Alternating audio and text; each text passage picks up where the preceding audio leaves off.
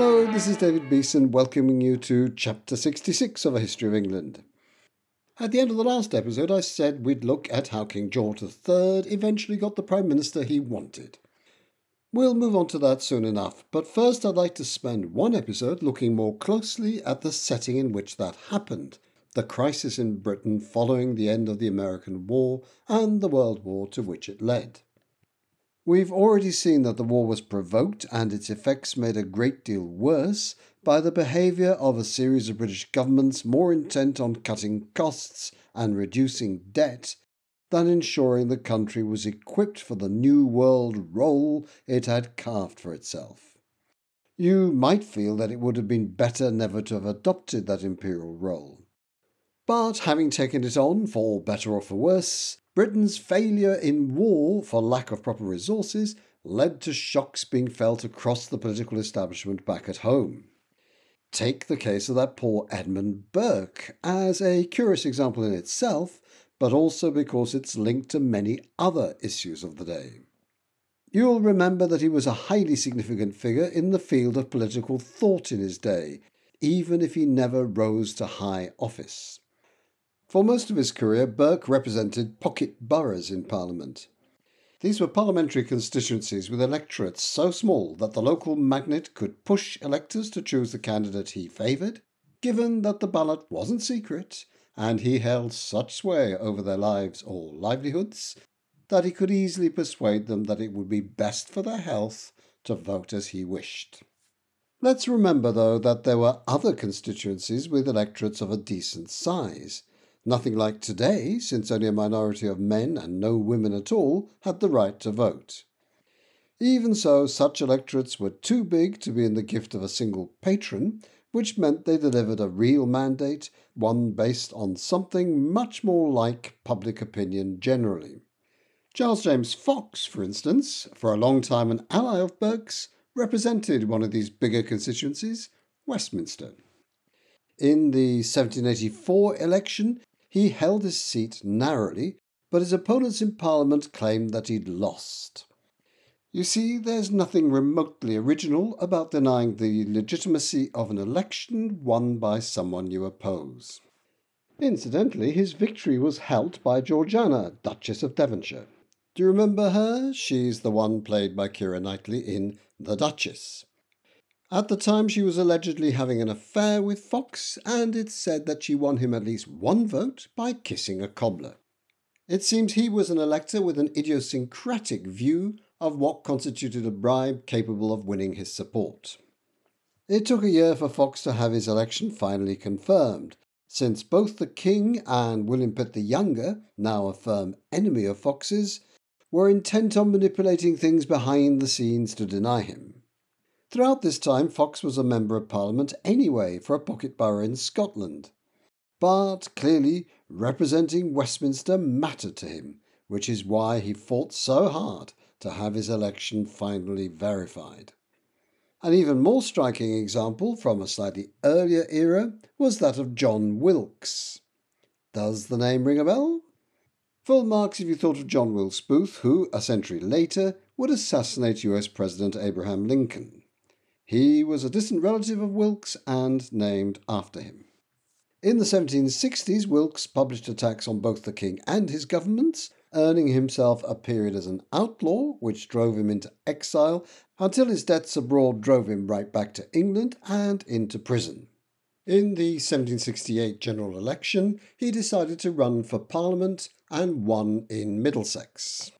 However, Parliament rejected the result. Middlesex, though, re-elected him 3 more times in February and March 1769. At the third of those elections, the first that was contested, Parliament officially awarded the seat to his opponent, though he had taken just 296 votes to 1,143 for Wilkes.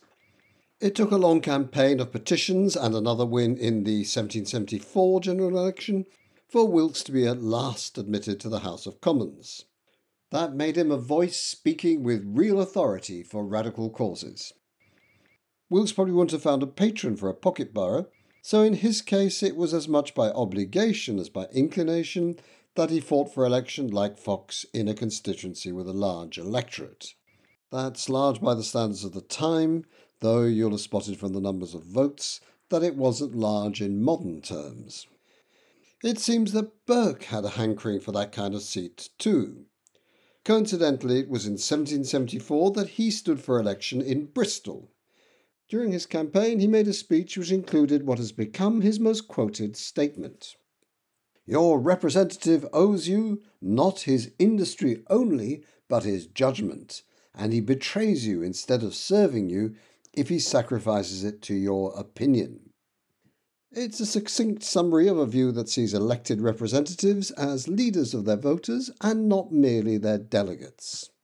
Apparently the voters liked that idea because they elected him. So that was 1774, coincidentally the year Britain passed the Quebec Act.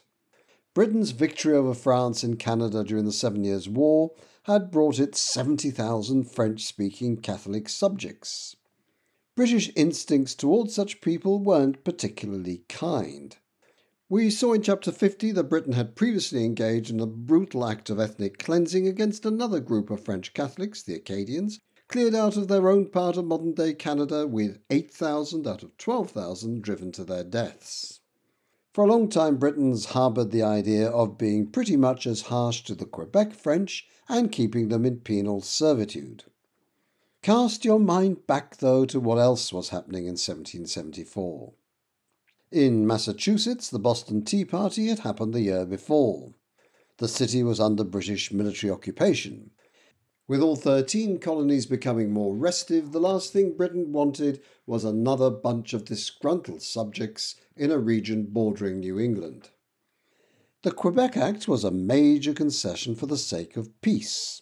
It allowed former French colonists free and unrestricted practice of the Catholic religion and the maintenance of their established system of civil law. Interestingly, while it kept them on side, it contributed to the deepening anger in the future United States.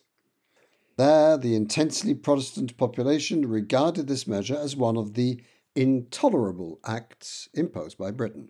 Apparently, it was intolerable to tolerate Catholicism. Protestant anger over the Quebec Act was far from limited to America. Many in Britain felt that the dominance of Protestantism, secured by the glorious revolution that had brought Catholic James II down, was being undermined. Protestants could metaphorically smell the incense, hear the sound of the wooden clogs worn by many poor Catholics in continental Europe ringing in the streets of London, and imagine the Inquisition following in their wake, ready to destroy everything right-thinking, i.e. Protestant, Brits stood for. The fears were made worse once Britain was at war with the French, Spanish and Dutch as well as the Americans. Now the home islands themselves were under threat. Britain had a huge Catholic population on its doorstep in Ireland. It needed manpower from both the Protestant and Catholic communities there to help defend the place.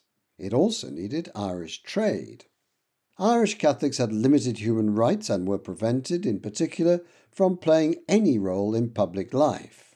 Trade, too, was restricted, with laws preventing Ireland from developing certain industries and tariff structures limiting their external trade, not just with foreign countries, but even with Britain or the Empire. Driven by the needs of war and with the precedent of the Quebec Act behind it, the British government began to loosen some of those restrictions. That only heightened fears in fundamentalist anti-Catholic circles. In a time of economic hardship, as the war was creating, such paranoid fears found ready fuel. The result was an outbreak of quite spectacular violence. From the 2nd of June to the 9th of June 1780, rioting raged in London's streets. Starting with attacks on Catholic property, later extended to many public buildings, the capital was shaken by what came to be known as the Gordon Riots, after Lord George Gordon, leader of the anti-Catholic Protestant Association.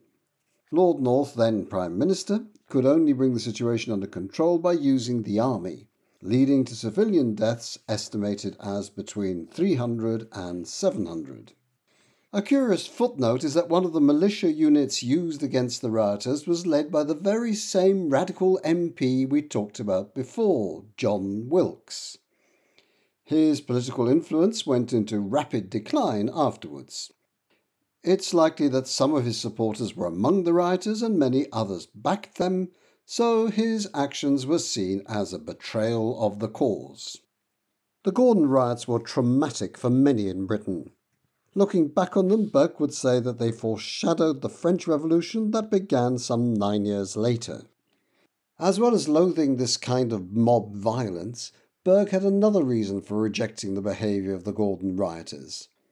Irish by birth and with a Catholic mother and sister, Burke backed the loosening of restrictions on Ireland. Sadly for him, he represented Bristol, a major trading city. The last thing the good burghers wanted was more effective competition from their neighbours across the Irish Sea. A representative as a leader, not a mere delegate, as Burke had proclaimed? That was great in principle. When it came to being hit where it really hurt, in the pocketbook, it was just impractical theory.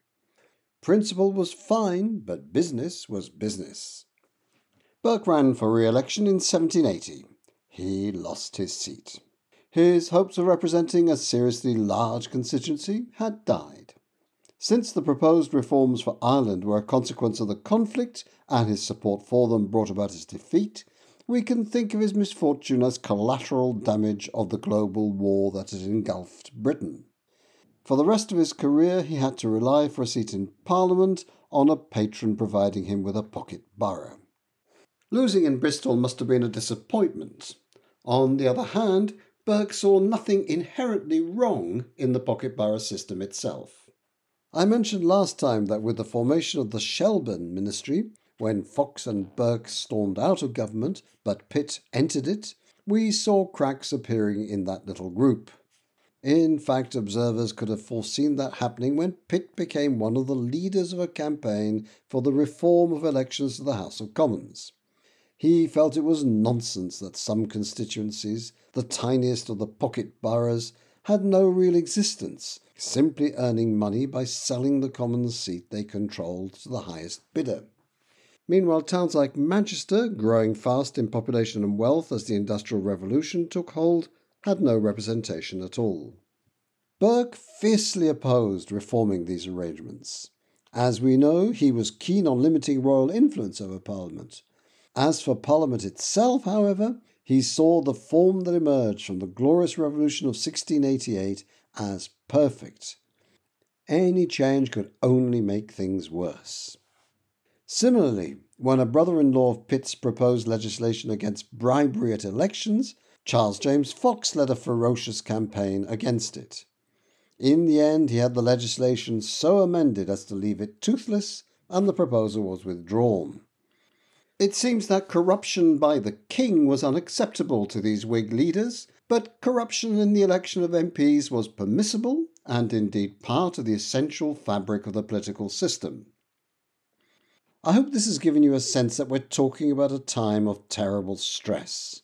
Britain was fighting another world war. That war was provoking economic difficulties, helping to fuel and brutalise religious tensions that were at a frighteningly high level. Within the political establishment, it was a time of many conflicting views of how power should be exercised. The King and Parliament were in confrontation over their relative authority. Even within the opposition to the King and his governments, there were fluid and changing loyalties, as former allies clashed over what needed to be reformed and what didn't, what had to be denounced as corruption, and what had to be tolerated as long-established custom. That was the confused and bitterly divided atmosphere that the American Revolution and the subsequent World War had generated in Britain. It was the price paid by a Britain that had emerged from the 7 Years' War as a new global power, but had squandered much of its authority in 10 years of austerity government. Now the bill was being presented for payment. Well, that's it for this week. Many thanks for listening.